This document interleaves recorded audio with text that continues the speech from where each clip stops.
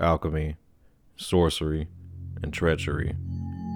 Uncover the mysteries of the Magus of Mort Lake as we discuss Dr. John Dee next on Monsters, Madness, and Magic.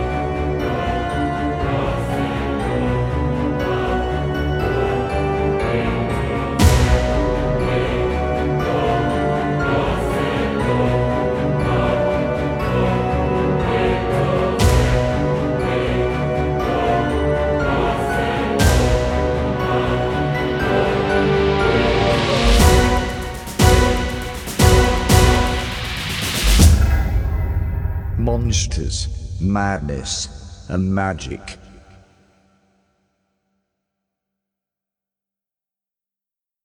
Welcome to Monsters, Madness, and Magic, the monastery of the macabre and sanctuary of the strange, where we highlight all things horror and take deep dives into occult oriented histories and conspiracy culture. I'm Justin.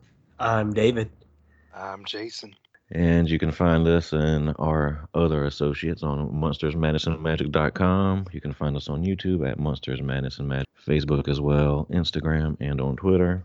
You can now also listen to the show on Spotify, iTunes, Google, Stitcher, or your podcasting app of choice. And once again, we want to thank Daniel Edenfield of the Night Keep for providing the music. And you can find the Night Keep along with his other projects on Bandcamp. And before we dive in, we want to acknowledge our sources for the episode: John Dee and the Empire of the Angels by Jason Louv and The Queen's Conjurer by Benjamin Woolley. But before we dive into Dee himself, I think we should start with how we came to this information about the Enochian sessions and all his dealings with Edward Kelly in the first place, which is an interesting tale in itself. London, 1642. Confectioner Robert Jones travels with his wife Susanna to a general store across town.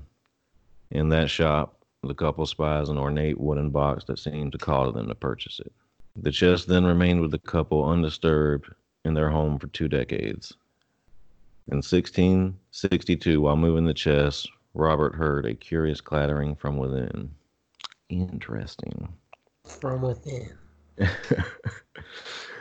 When Mr. Jones went to investigate, he discovered that the chest contained a small space at the base.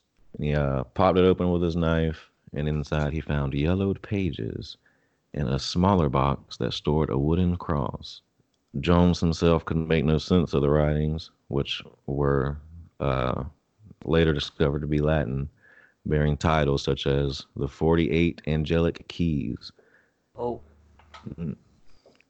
The book was the manuscript was filled with odd glyphs and strange tables, and Jones decided to place the tables back in their tomb rather than mess with them any further, which I'd probably do the same. Yeah, me too. A few days later, their maid discovered the pages, and she thought they would do well for kindling for the fire. And by the time Robert made it back and found the maid, she had nearly burned half the contents of the box. Damn.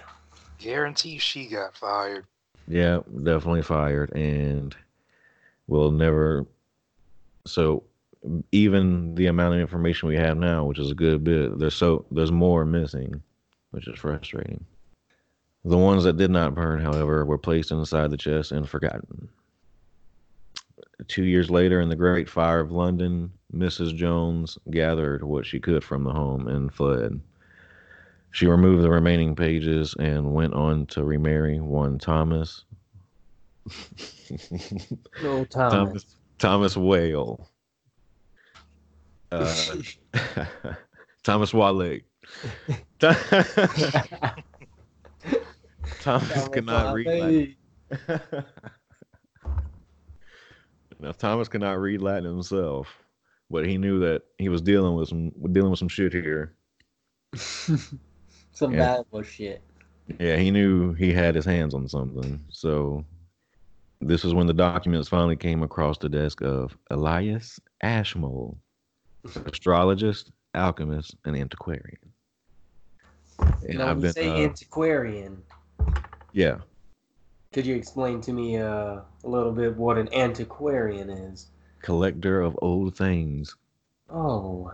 Creepy old guy, just collecting artifacts and from I lost might have to go into that title of work myself, as I appreciate a few of the old things. Yeah, just throw it on there. I mean, who cares? You're an antiquarian now. I knight you. Thank you, sir. You're a podcaster and antiquarian. There's no antiquarian degree. We're all good. We're all antiquarians now. Let's all do it. I feel so refined. Antiquarian. So if we ever go anywhere, be sure to put that in any information that you put us in that we're antiquarian. All three. It also sounds like we could belong to some secret ocean civilization. Antiquarian.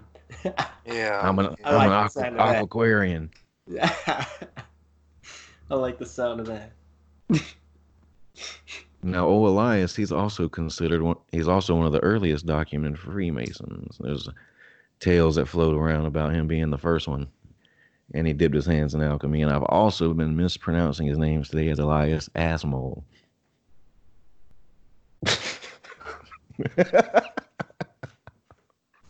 You're not serious, are you? Yeah, I am. If you say it too fast, Elias Ashmole, Elias Ashmole, Yeah. Elias Ashmole. Eventually you'll get there. I thought you called him Elias Ashmole, though. His name is Ashmole. I've been accidentally calling him Ashmole. Oh, I hadn't even noticed. Well, I haven't done it this podcast. I've done it, throughout the day. I'm pointing out that I've been doing it. I see.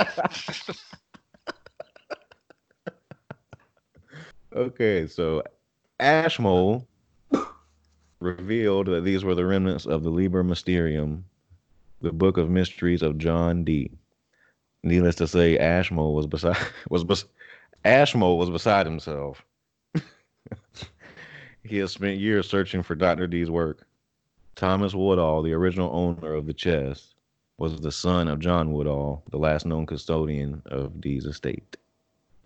So he saw something he liked, and he, when no one was looking, he just took it out of there. Yeah, he's probably, Buying John it for kept years. ridiculous records. This is probably important stuff. He's been seeing for years. Old John been storing his things there for a long time. Right. Might better take this thing. Sold box, huh? Yeah. Just for him. Just a box. Nothing inside at all. To everyone but him. So the reason we know anything about the sessions with Kelly and the contents of those discussions is because some of those papers survived the flames of London and the hearth of Robert Jones and landed in the hands of Elias Ashmole. Yeah. Well, now with that, with the tale of the diaries out of the way, let's get into the man himself.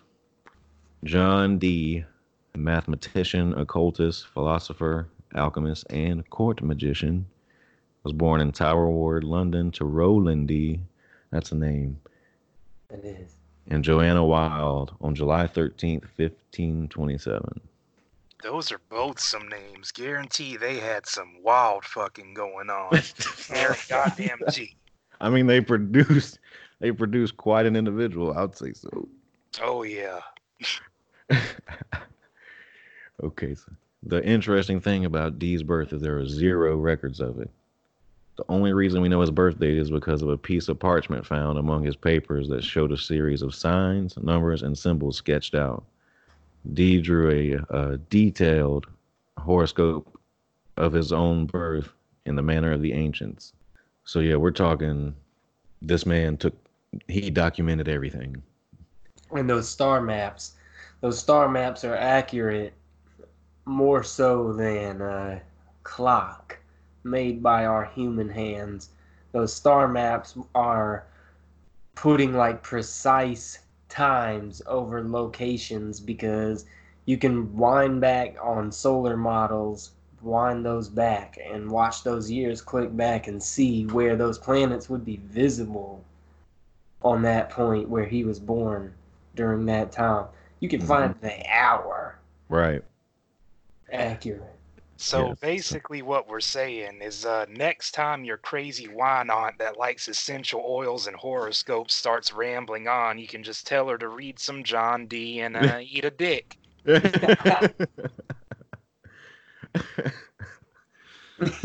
Now, from an early age, John's father served in the court of Henry VIII, King of England.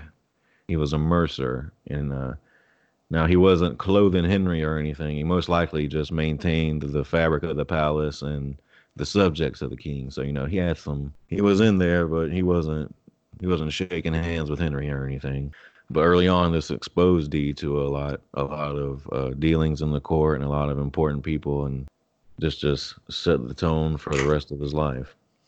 Now, another cool thing about Dee, but not true, is he claims descent from Rhodri the Great, Prince of Wales, who was the master of Wales in the late ninth century and defended the Welsh from Viking attacks before eventually succumbing in battle. But the date is disputed. But like I said, cool but not true. Right. A lot of The things back in the day were just speculation. Yeah, or you could just there's no internet. You just add flair. Yeah, just talk it up, literally. And even nobody else can tell the tale. Right, and he's a smart guy. He even made a little cool, intricate family chart tracing it back, so it looked legit. LRH magic. You could get away with anything as long as the people around you are dumb. Right? You just look for the weakest link, and you're like, I gotta fool that guy. Yep, exactly. Keys to success here, gentlemen. This brings us to 1547. 19-year-old John Dee is enrolled at Trinity College, Cambridge, studying Greek. This is the first event of Dee's life that would set him on a magical path, and not really in a positive light. Dee was chosen to direct the stage production of the Greek comedy Peace by Aristophanes. In the play, the protagonist Trigeus must reach Zeus's palace, and Trigeus calls forth his flying companion to carry him up the slope of Mount Olympus. And this is a reference to an older story, and this is a parody. So in the original stories, Pegasus appears. You have this majestic Graceful flying horse. horse. Yeah, right. But in this comedy, there's a giant scarab beetle that appears and takes him on a trip over the landscape, and it's real scary for him. So, yeah. A giant beetle. Yeah, it's a dung beetle. That's the joke. Everybody's just laughing and like, it's poo, it's poo. But for Dee, it was the mathematics and not the magic that held the answer to conjuring the beetle to life on stage. He wanted, this was his, he's a young, smart guy. He's at school. He gets to do this production of this play. He wants to kill it. So he's really thinking, I can make a fake beetle and I can make it fly or make it look like it's flying. His mathematical preface to Euclid's Element, his most influential work and contribution to availability and advancement of mathematics, Dee references the engineering feats of past thinkers, and one of his major influences is Roger Bacon, and he references something, the brazen head of Bacon, which was just some sort of mechanical head that seemed to move and talk on its own. I'm sure that freaked people out because Roger Bacon was accused of sorcery too back in his day. Man, back in this day, fucking theater nerds were badass. When I was in high school, it was just all fat chicks and dudes with acne. Yeah, like he was killing it. So on the day of the performance, The guy that was playing Trigus mounted the beetle, and the beetle actually took flight. I don't say the crowd was gasping in wonders. Dee hinted at how he did this in some of his writing with the use of mirrors, pulleys, and springs, but like a true magician, he never truly revealed how he put off the illusion. And the mysterious nature of these events were this is how the tales of black magic began to spawn associated with Dee, and he started to become labeled as a black magician from this point on, at least in England. That was the stigma that stuck with him. Okay, so before we get into his time with Elizabeth and his eventual pairing with Edward Kelly, there's a lot going on here. There's a lot going on in Dee's life. There's so many years before Dee's life, and when he's coming into his own in court, there's some events that are shaping the current political landscape. We have the invention of the printing press in 1440 and the fall of Constantinople to Islam in 1453. Of course, with the invention of the printing press, you're able to now print the Bible, and now you don't have to go to church and listen to. Basically, this is all around when the Catholic Church's power just started to disappear, crumble.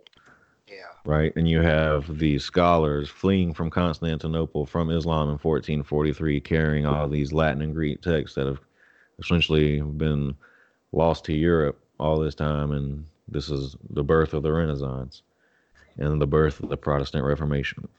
And then finally in 1534, Henry just says, fuck it, and splits with the church and names himself head of the Church of England, and here we are. That's a Chad move. Yeah. Chad move indeed. The Chad Henry, the Virgin Pope. That actually works. That dude, holy shit, that works. God damn.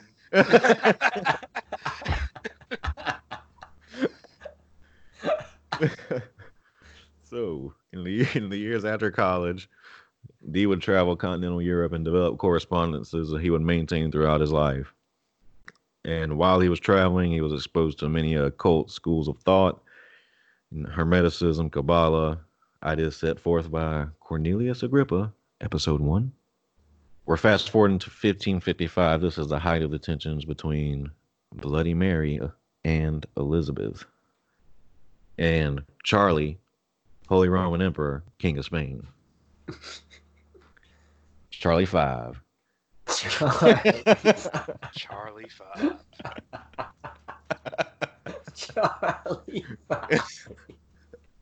Charlie 5. Charlie V. After Mary and Philip of Spain, that's the son of Charlie 5, they got married. Charlie 5 Jr. And Mary is telling everybody, it's okay, I'm pregnant. It's okay, I'm pregnant. I got a child. And the problem is, if Mary dies and she doesn't have an heir, then the Catholic Church loses the power. It's during this time that she's trying to conceive that Elizabeth approaches John Dee and asks him to cast her horoscope. Yeah. She wants to learn. Yeah, she's trying to learn. And she's interested in his findings, of course. Dee's respected at this point. The only problem is he was discovered and arrested for calculating and conspiring against the crown. John Dee was just sitting there like, oh yeah, I did that. Just talking yourself up. I'm fucking awesome.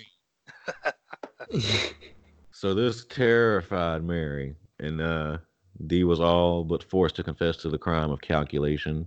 And this sprouted the vines that there was a vast occult network of conspirators that existed to bring the Queen's rule to an end, which was led by Dee. Who knows? Sounds legit to me. Knowing what we know now, it sounds legit to me as well. Dee sounded pretty sneaky down the road. Yeah, he was a spy, so don't underestimate this man. This man was sneaky. Could all the madness to come be an elaborate ruse, or could Maybe this it's all code for something that we can't understand because we're stupid. Hmm. it was a code made up for him, And Elizabeth, someone else to see? very interesting take. Hot takes. So the D was taken to the Tower of London. That's never good. He was charged with treason. The tower. Of course, he was. You One see, does what one has to do. back then, it was just like it is today. If some hippie chick ever comes up and asks you to cast her horoscope or tell you her horoscope, you run the fuck away. It's a trap. John, John, you fucked up. Never stick your dick in crazy. Yeah. Eventually, D was released into the supervision of Bishop Edmund Bonner. Now, this is where John does a little bit to try to help his public image because it just so happens that the bishop is writing a book condemning magical feats and folk rituals, which D just happened to be accused of. Wonderful. So immediately D's like, hey, I'll help you write that.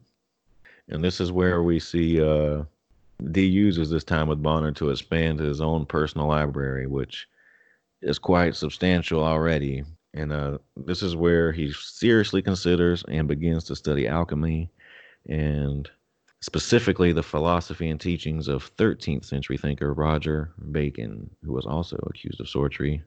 Sorcery? You don't want to be doing the sorcery. Not the sorcery.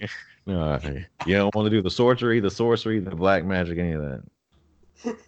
Dee's personal library at his home at Mortlake impressed and surpassed the collection of universities, and Mortlake itself became a center for intellectuals to seek knowledge. Mortlake. You know your house is something when it has a name and it is known across the land. Let's go to Mortlake. The library. Books. Hell yeah. I'm gonna go D? read some books at Mortlake, bro. Yeah, D had some books. Like, let's see here. D pleaded with Mary to establish a national library in 1556, but she shut his ass down. What it says here, the figures are that D spent the equivalent of over $1 million on his book collection, which definitely explains his debt problem. And from more perspective, it said that Cambridge College possessed 451 books, Oxford 379 books, while D himself at Mortlake had over 2,000 books and 200 manuscripts. Yeah, like this is a serious library. The fortress of knowledge. Yeah, it's a serious. The mage fortress of knowledge. The fortress of magic. So in May of 1558, Mary's health began to decline, and she eventually passed on November 17th of the same year. And Elizabeth jumped right in, and she had already employed Dee to cast those charts, which got him in trouble. And she knew he was intelligent, and they had a pre-existing relationship, so he was too valuable to dismiss, and she didn't want anyone else to get their hands on D either because she knew that he had some knowledge. Now, Elizabeth couldn't be any more of a polar opposite to Mary, could she? Like, she was a big reformer, like held pretty liberal views, wasn't nearly as much of a tyrant towards the Protestants and all that. No, she was very open-minded. She was interested in alchemy herself, and that's really why her and D kicked it off. She just really wanted to pick his brain. Yeah. She was very well read herself, probably even on equal footing, or maybe even more so than D. Like, there's a source that says she read more Greek in one day than most monks read Latin in a week. Damn. Yeah, so Elizabeth is definitely on D's intellectual level, and that's really the basis of their relationship. Because D is considered one of the most intelligent men in England, and just his library alone is valuable. Like, just like you see, he well over doubles the output of both colleges. One man doubling the output of entire institutions. Yeah. And now Dee was considered an asset by Elizabeth, but like Agrippa, and there seems to be a running theme, he wasn't paid like an asset. And this is where they started to poke and prod and bring up the superstitions associated with his past, his little stage trick during college. In February of 1563, Dee came upon a copy of Trithemius's Steganographia, which is a grimoire said to be able to conjure demons and angels. Now, this Dee was on the road at this point, studying abroad and of course, some say working as a spy for Elizabeth. Yeah, I'm sure he studied abroad or two. He wasn't being paid, and everybody was throwing shit at him, saying that he was a black magician. You confessed to your crimes at the Tower of London. You made that fucking beetle appear on stage. How the fuck did you do that? Everybody remember that? Beetle. Don't forget the beetle. Don't forget that beetle. Y'all remember that beetle this man made? So at this point, Dee's on the road, and this grimoire here, the Steganographia by Trithemius, he's really into this, and he's at the home of a Hungarian nobleman, and before he leaves, he hand copies his own copy. Because back in the day, everyone was that's the only way you could take things with you. Right. He wasn't going to let you borrow it. Right. Nothing that valuable. Uh-oh. Rates of arthritis had to have gone through the roof back then. Damn. Oof. People were more concerned about those fine art skills. Yeah, but oof. Yeah. The funny thing is, this points to his spycraft. The only reason Dee was interested in some of the spells in this book were because they allowed long distance communication between spirits, and he was thinking maybe he could get messages back to England faster. I wonder if the Soviet Russian government and the U.S. governments read John Dee during the Cold War, because we have like documented instances of our government and the Soviet government like believing in, long distance astral communication, and it's just Remote crazy viewing. that this ties in. Yeah, remote viewing. Definitely a proven thing. That's definitely a story for another day. You guys look forward to that. Yeah. Coming soon. Now, Dee's newfound interest in alchemy and the Kabbalah led to the production of the Monus Hieroglyphica, which Dee addressed to Holy Roman Emperor Maximilian II, which you may recognize Maximilian I from the first episode. This is his grandson. Long story short, they hated the book, and Dee had to go back to England. Now, Elizabeth, unlike her predecessor, like we said before, she definitely had more of an open mind and had an acceptance and interest in alchemy, which unfortunately for Dee led to many magical suitors at her doors in his absence. And when he returns from his travels, he finds that the competition has taken over his duties, and his reputation as a black magician and conjurer did little to raise his favor, and his reputation was too damaged to be salvaged at that point. Nobody was gonna like this guy. No, he hasn't been there to defend himself for quite some time, so they've just been shitting on him the whole time behind his back. Couldn't defend himself. Don't forget that beetle. Don't forget that beetle. You see how he made that fucking beetle fly? This fucking nerd. Look at this guy. Hey, he might not be doing that now, but if he was doing it then, he can surely do it again. I can hear him now. While the cat's away, the mice will play. Years following, Dee sought work in the alchemical and magical fields while consulting on optics and navigation, which all of his work on navigation and optics that Elizabeth and would use to conquer the world, essentially.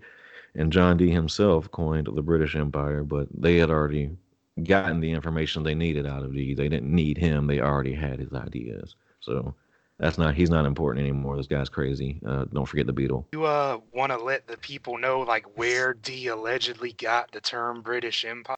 Oh yeah, I mean, That's everyone says that, John D came up with it, but they don't tell you where John D says that he got it from, because John D says that, well, Edward Kelly says that the angel, well, it was Uriel. Uriel, the angel Uriel gave them the term British Empire. So by association, that's a angelic term.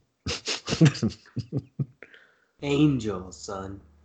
Now, just so people know that back then angels had a completely different form. Yeah, this isn't This isn't halos and white wings people here. or clean people, period. With wings flying, with robes of just pure This light. is Old Testament wrath. This is this is pre-clean white angels. This is dirty terror. This is shit we cannot comprehend as humans, or our brains will fry. This is tentacles. This is eyes. This is some Tongue. Lovecraft shit. The unnameable. Exactly, that's what it is. Okay, so by 1579, Dee's definitely getting more serious and trying to explore the occult. He's already starting to use scryers to make up for what he calls his lack of psychic ability. Says he's psychically dense. He's a practical guy. He deals with numbers. He can't trance out and do some drugs. Can't get loose. His mind is too sharp to be dull. In June of the same year, Matthew and Bartholomew Hickman were sent to John Dee by Dee's. Dee essentially had a talent scout that was still speaking with him at Elizabeth's court, his name was Sir Christopher Hatton. And so Dee sent him, Hatton sent Dee these two guys, and he was not impressed at all. Just dismissed them nearly immediately. These guys were retarded. These guys didn't have nothing for them. So No. Christopher Hatton comes up to D and he's like, D, bro, I got these two dudes. They're named Hickman. They're great, bro. I'm telling you, bro. You gotta give them a chance. You need. They're real cool guys. And at the end of the day, D's just like, you're a fucking idiot. Get the fuck out of here. These guys were trash. These guys were trash, to say the very least. However, on March 8, 1582, Dee would come face to face with one Edward Talbot, alias Edward Kelly. Dun dun dun. The He man. writes that the skies over Mortlake turned blood red upon Kelly's arrival. This is going to bring us to the meat of the episode, our deep dive into the Enochian sessions of John Dee and Edward Kelly. Eddie Kells.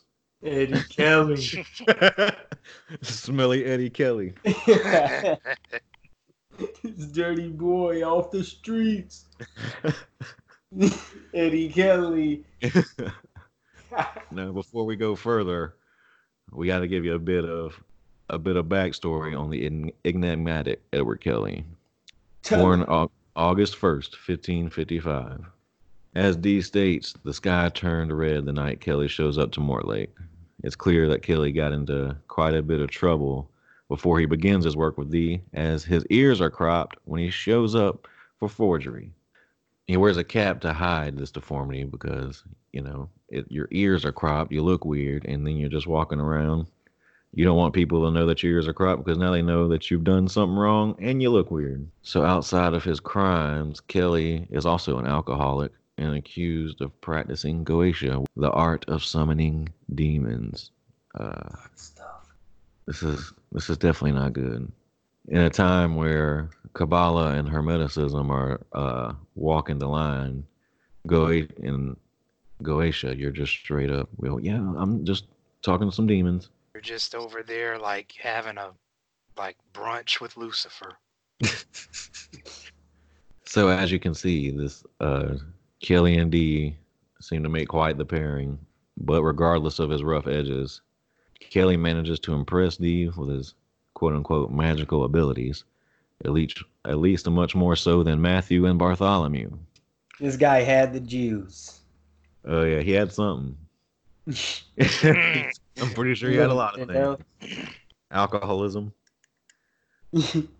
I know some magic, John. I'm gonna make this entire fifth of vodka disappear. Yeah. Oh, I bet he did. Now, according to the diary of the late Dr. D, Kelly and Dee would lock themselves inside of Dee's study while Kelly would attempt to enter an altered state of consciousness through trance or drugs. Or drugs. Now, This guy was a hoodlum already. yeah, he's a hoodlum. You're going to see why later. You know, it's really not all that hard to imagine why people back then were freaked out by these guys. Like, just reading about them now, I'm just like, God damn, these guys are some degenerates. Jesus Christ. I mean, just the sheer amount of books this guy has would freak most people out. They're like, Jesus Christ. Oh, while Kelly's tripping balls, Dee's in the corner praying his ass off. Heavy prayer, like groveling at angels, just saying, please, we're not worthy. We're straight at Wayne's World. So over the next 7 years, this is when they do this for 7 years. They just Dee's over there in the corner praying, and Kelly's tripping. Kelly's learning. Kelly's talking to angels. It's Dee's world. It's Dee's world. It's party time. Excellent. So over the next 7 years, the Enochian system is delivered. Louvre, in his book, describes the tablet constructed by Dee and Kelly as a complex circuit board. The spirits or angels contacted the duo to inform them that the grimoires that Kelly and Dee were presenting to the spirits were but crude attempts at real magic. Now, some of these grimoires that they brought to the table were the Book of Soya and Liber Geratus. Now, the Book of Soya was thought to be lost until about 1994, when they found 2 copies in libraries. Kind of, I guess, 2 different libraries. They were similar, but they weren't the same. For example, one of the chapters in one, it is about 65 pages, and in the other, it's in a summary of 2 pages. So it was a little different, but it had similar things in it. It had the same points, but right. It was enough to be different. And they also had different titles. I'm not going to butcher them, though. I don't blame you. And the Liber Geratus was supposedly written by Honorius of Thebes, and that he's a mythical figure who supposedly lived during the Middle Ages, and he's a legend in alchemy, just similar to someone like Hermes. Honorius is also credited in the works of Agrippa and Trithymius. And to put that in modern terms, the angels were basically telling them that the grimoires that they were trying to use for magic, for connection to the divine, were dial-up. And the Enochian system that they were trying to get them to decipher and understand was the broadband they were looking for. This was the Google Fiber. This was the direct download. This was the high-speed 5G. This is a strong... This is what you need. Strong drugs. And judging from everything I'm reading, this scrambled their brains about as much as 5G does, too. Let's keep the trees, everybody. They are the thing that's going to help us dilute the signals. 5G is real. Now, you may be asking yourself, who or what are these angels that Dee and Kelly are communicating with? Or is this all bullshit? My fear. You might be asking yourself that. I like how you qualified it. You might be asking yourself, is this all bullshit? Now, to Dee and Kelly, it's Dee and Kelly make it clear what they believe these entities to be. These are like we said earlier, these are the angels of the Old Testament, filled with wrath and promises of hellfire and brimstone for those who do not serve. These are not nice. These aren't answering your prayers. They're giving you, this is the info, you do it, or go fuck yourself. These are the 13 horns and 1,000 jaws that breathe. No These guys halos, are no not from wings. here. They're not from here. I'm not going to say it, though, gentlemen. Right. Not going to say it. Now, Louvre did make an interesting point when he was speaking on the context of the images that Dee and Kelly said that they saw. Dee and Kelly's nervous systems did not contain 21st century science fiction metaphors to describe what they saw. They contained only biblical metaphors, which brings me to my theory. We're talking aliens. Exactly. Yep, bingo. I That's wasn't my gonna answer. say I mean, it's obvious, isn't it? You idiots. you damn straight. These It's guys fucking weren't aliens. from here. They came from the skies again. Tentacles. They had eyes. They were not humanoid shapes. They're interdimensional beings. Interdimensional. Now, you see, you guys, what happened back then was that John Dee and Edward Kelly, they were breaking the conditioning. They were destroying the globalists back in the day. They were giving the globalists a taste of their own medicine by forging gold and all this, and I'm done. It's cool. We love you, Alex. At first, I was like, is he about to go into Alex Jones, or is he doing the narrator from the little intro movie in Jurassic Park? Dinosaurs. Now, dinosaurs in amber. I don't remember I just remember how that voice. That's what I thought you were trying to do at first. Oh, no, but you know how I am with accents.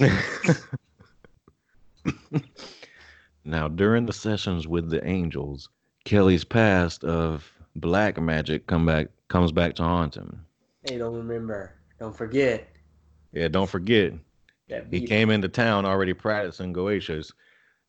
Goetius.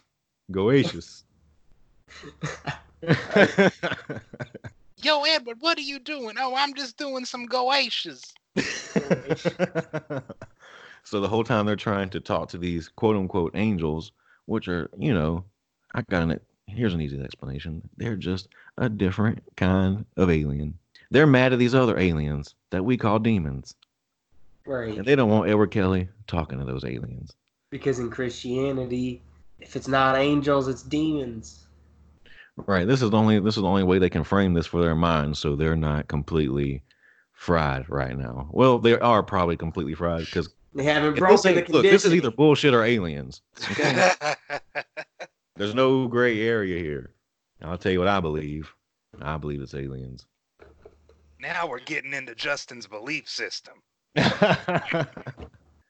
Now, Kelly was still practicing Goetia, unbeknownst to Dee, but not, however, to the Enochian entities. According to Dee, this is the reason they were picking up cross-speak and why the sessions seemed to be progressing more slowly. Despite the droning of the demons, however, Kelly telepathically transcribed volume after volume of the Enochian quote-unquote language. He was picking up chatter from both sides of the fence, though. Yeah, so the angels are trying to whisper the secrets into their ear, and all the while the demons are in the corner like, "Your mother's a whore." Yeah. So he would so while he's tranced out, he's knee deep in Enochi, and then all of a sudden he looks down and he's got a dick pic on his You're right. on his table there. And that's a true story. And this would lead to the beginning of a nomadic lifestyle for Dee and Kelly. And all the while, Dee's keeping meticulous notes on their scrying sessions in his diaries. Sidebar, in these travels, they traveled to Prague and held court with Stephen Bathory and Emperor Rudolph II and attempted to gain favor. Yeah, that Bathory, grandfather of Elizabeth Bathory, that bitch. The connections run deep. Yeah, they're everywhere. And they were attempting to gain favor in their courts, but the rulers feared that Dee and Kelly were spies for the English. They would be correct. They were right. It's not officially stating here, but we're picking up what he's throwing down. Oh, yeah. We're seeing what he's watching out over there because Code Guy here sending those messages back. Now, Give you here's right where to things feel. get scummy. In 1587, Edward Kelly, half the age of John Dee, informed the aging alchemist that the angel Uriel, Digbag, had instructed him that they should share in all of their possessions, including John Dee's wife. Oh, hell no. Of course. It always comes back to this. Oh, yeah, Eric Kelly, you son of a bitch. Eddie Kelly, you sleaze Eddie bag. Kells, Smitty Eddie Kells strikes again. You pointy-eared fuck. Or lack thereof. Now that we know all this and the Bathory connections, like, it's not hard for me to imagine why Elizabeth Bathory got such a bad rep. You know, that family, they converse with the people who trip balls and talk to demons and fuck each other's wives. Like, Motherfucking summoning beetles. Have you seen his library, though? Dude's smart. He knows a lot. We can go there. Now, of course, because the angel said so, Dee obliged. Ah, he's one of those guys. Yeah. Yeah, one of them. At this point in their lives, when they're visiting these courts, Kelly is actually held at higher regard because he has no problem lying to a motherfucker. So if someone's asking him, hey, can you make us gold with your alchemy? Of course I can. How much do you need? I can have it tomorrow. Eddie Kelly. And Dee is offering enlightenment and a sense of purpose, and no one wants any of that shit. Not offering you shit he does not have. it's a tale as old as time. Fuck you, get my money. I mean, I guess if you're running a hustle like that and nobody's caught you yet, good on you, mate. But Hey, I mean, you gotta get it how you live. a day will come. And they lived amongst the shit. In 1589, Dee returned to England, and Kelly went on to serve in the court of Emperor Rudolph II. And just a few months later, Dee's wife gave birth to a son. Some speculate it could have been Kelly's. Ah, I'm betting so. I Yeah, am yeah. too. That's a borderline. That's as close to a certainty as we're gonna get.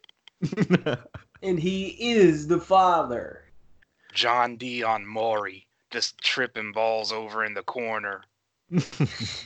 Maury's having to call security. Sir, you can't do those drugs here. Can't cast those spells over there.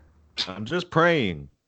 He can't do He doesn't do magic. He's a logical man. Hashtag logic. For a time, Kelly would. The funny thing is, for a time, Kelly would actually prosper in the court of Rudolph II because he was able to bullshit long enough to get some money, get some land, and he was actually knighted. So we should be. This is Sir Edward Kelly here. Sir Eddie Kells. Sir Eddie Kells. Get him, Eddie! Sir But Eddie.